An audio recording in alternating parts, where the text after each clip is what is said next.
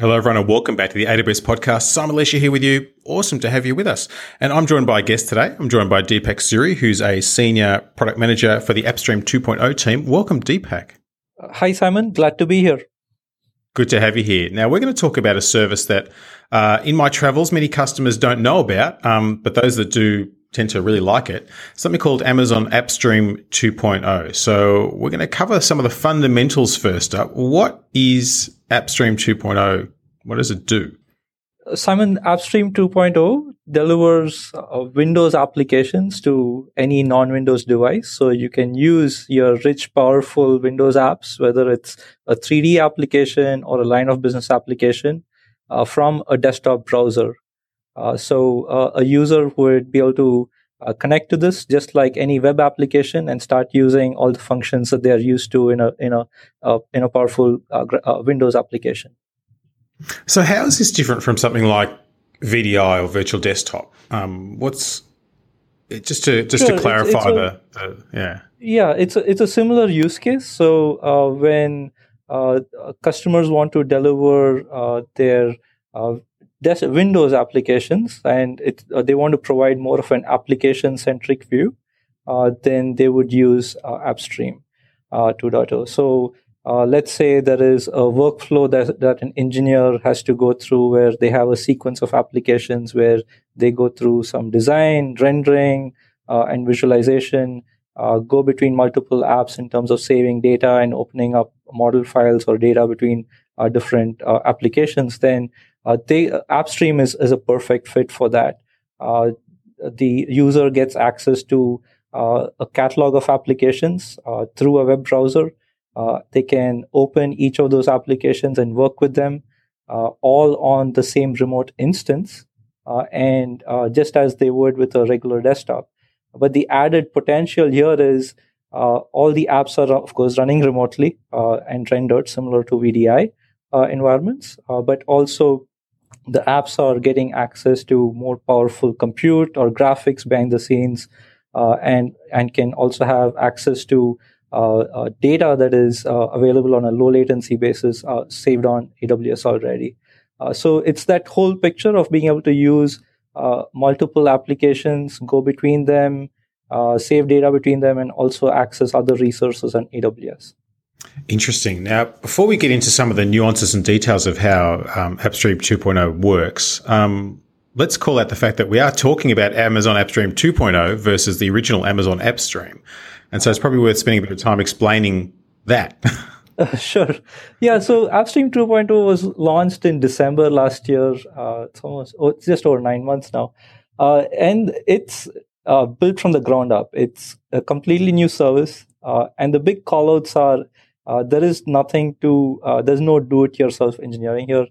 The service is fully managed. You upload a set of applications. We provide an interactive experience for doing that. And once the apps are uploaded into the service, then you can deploy them to any number of users you'd like without any additional engineering work. So that's very different from the first version that we launched over 5 years ago. The service also uses a great new streaming protocol called Nice DCV. This has been very popular with our customers in the 3D engineering space, in the on-prem world. And this is a protocol that we acquired with a company called Nice, and we use with AppStream. The benefits of this protocol are it's encrypted end-to-end. It provides a super fluid, performant experience to users, and it works over HTTPS. So one of the things we often customers ask is, so do you need to open new network ports for this to work? No, this just works over 443. So it's firewall friendly. Another big change is all the different price performance points we offer. So your apps now have capability run on over a dozen instance types that we offer with the 2.0 service. So this is, again, very different from before. Finally, I would say this connects to an existing environment like your VPC, your Active Directory. So today we have customers signing in just through their own identity using, say, a federation model like SAML, and connect to the AppStream environment that they set up. So those are all like very big changes, and it's really built from the ground up with 2.0. So this is, I think, a great example of customer feedback driving where a service goes, and clearly customers have some pretty strong views of what they want to do with this. It sounds like a really good solution for a mobile workforce that also needs access to really heavy duty compute and analytics, and that's why the CAD CAM use cases, etc., are really interesting. But this is squarely focused at the moment on Windows, isn't it? It's Windows Server 2012 R2 64-bit, but you can have 32-bit applications and other things. So maybe give us some flavor of what you see customers running using this technology. Sure. So as you just mentioned, so any application, any Windows application that runs on Server 2012 R2 will work with AppStream 2.0. So today we see customers bringing in a range of different applications. It could be apps that are built in-house, that are their standard Windows apps that they use for, say, internal tooling, such as, say, forecasting or CRM. Could be any function that they have for that. All the way up to commercial applications, say, applications from a software vendor such as Siemens or Ansys, bringing in those applications and being able to deliver them to either a population of students or designers. So it's really a whole range of applications depending on the use case that the customer is targeting. The good thing is we have a different a range of price performance points. So if it's a line of business app that requires a very small amount of memory and compute and would run on a very small desktop, then we have options for that. And going all the way up to if you want to run something like a simulation software or a rendering software that requires graphics capability, we offer different price points for that as well. For sure. And that's one of the interesting things, I think, is the choice of different platform types. I know a lot of customers are always interested in GPU accelerated type platforms, and this we offer that capability as well. So you can run things like Adobe Premiere Pro and Autodesk Revit, Siemens NX, etc. So anything that needs DirectX, OpenGL, OpenCL is really handy, isn't it? That's right. And we see customers really tuning into that because they see the power in providing workstation quality performance and graphics on pretty much any device. So today we have customers using Chromebooks even to access powerful 3D software. And we have enabled this by offering 3 different graphics instance families. And these range from instances that use an AMD GPU that we just launched called the Graphics Design Instance Family, all the way up to Graphics Pro, which uses some of the latest GPUs that we have on EC2 today.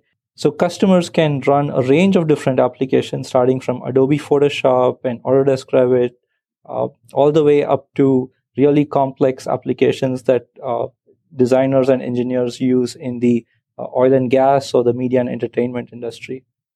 That's really powerful. So let's talk maybe about the underlying componentry and particularly the concept of fleets and the 2 kinds of fleets that AppStream 2.0 customers can use. Sure. So this actually goes back to the pricing and how we charge for that, how we charge for AppStream 2.0.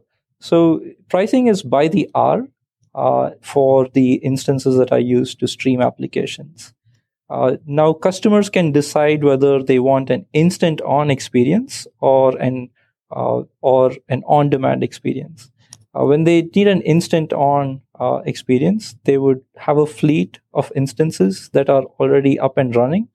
And since an instance is already running, so when a user clicks on an app and launches it, the app is going to launch instantaneously.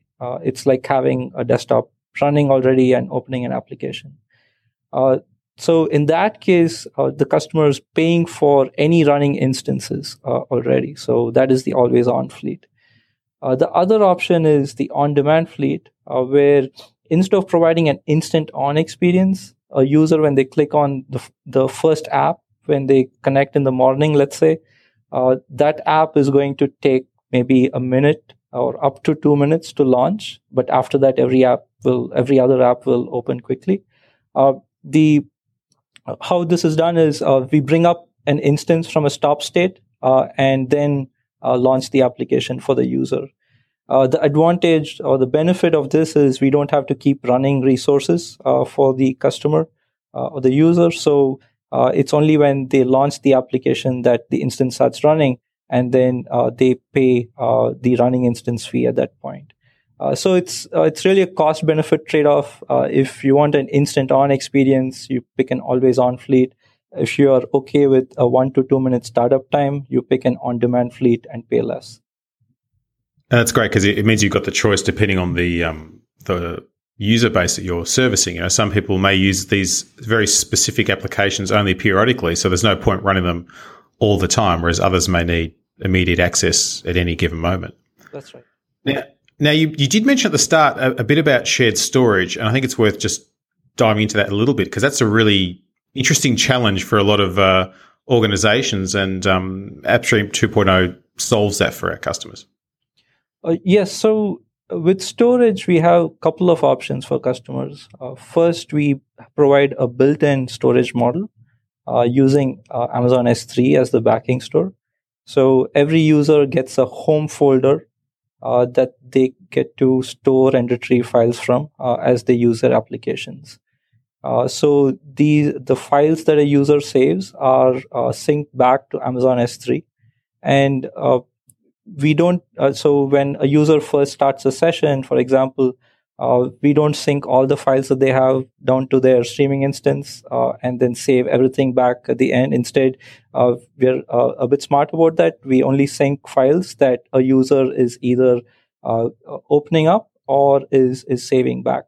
And this works with complex file objects. So let's say a designer is working on a very complex model which has hundreds or thousands of small files as part of it. So this works with that as well. So this is with Amazon S3. And one call out here is all the files are saved to an Amazon S3 bucket that the customer owns. This then means that the customer can maintain their own compliance and governance policies around the data that is saved back to their environment. So apart from using Amazon S3, another option that customers have is to connect to any file shares that they already have available that is accessible from their Amazon VPC. So this is again a common model for if there's already large amounts of data that a customer already has in their AWS environment, that becomes accessible from the applications on AppStream 2.0. Fantastic. And that's often a good way to migrate from running dedicated hardware onto using AppStream as well, because the data often needs to be there because there may be historical data as well. That's right. And that's really a powerful use case because now you have this option to retain your data within your AWS environment and not have to download them into your desktop or workstation on premises. So you get rid of the whole headache of moving data back and forth and instead use the data that's already there in a single location. Exactly, and in a nice durable location too. So how can customers give this a try? I think the AppStream 2.0 team has done a pretty good job of allowing people to give it a go. So maybe talk us through that approach. Sure, there is a try it now experience. So if you go to awsamazon.com/appstream2, there will be a try it now button. So if you select that, you'll be able to log in with your AWS credentials and see a trial experience for AppStream 2.0. There will be a range of applications. There'll be few from Siemens, for example, that you can select and launch and try it out just as an end user, and there's no charge for this. So you'd be able to give it a test run without setting up anything on your own. And it's pretty nifty because you can try a few different styles of apps. Because if I have a look at some of the apps that are available to try on AppStream 2.0, you've got Microsoft Word, Microsoft Excel, Microsoft Visio. That'd be an interesting one to play with. Microsoft Project. You've got Firefox. You've got Eclipse. You've got Siemens NX and Siemens Solid Edge. So a few things to experiment with. I'll put the link in the show notes. It's a great way to test it out for yourself and see if it's a useful thing. Deepak, thanks so much for coming onto the podcast and sharing that information with us. Thank you, Simon. Thanks for the opportunity. And thanks everyone for listening. We do love to get your feedback. AWS podcast at amazon.com. And until next time, keep on building.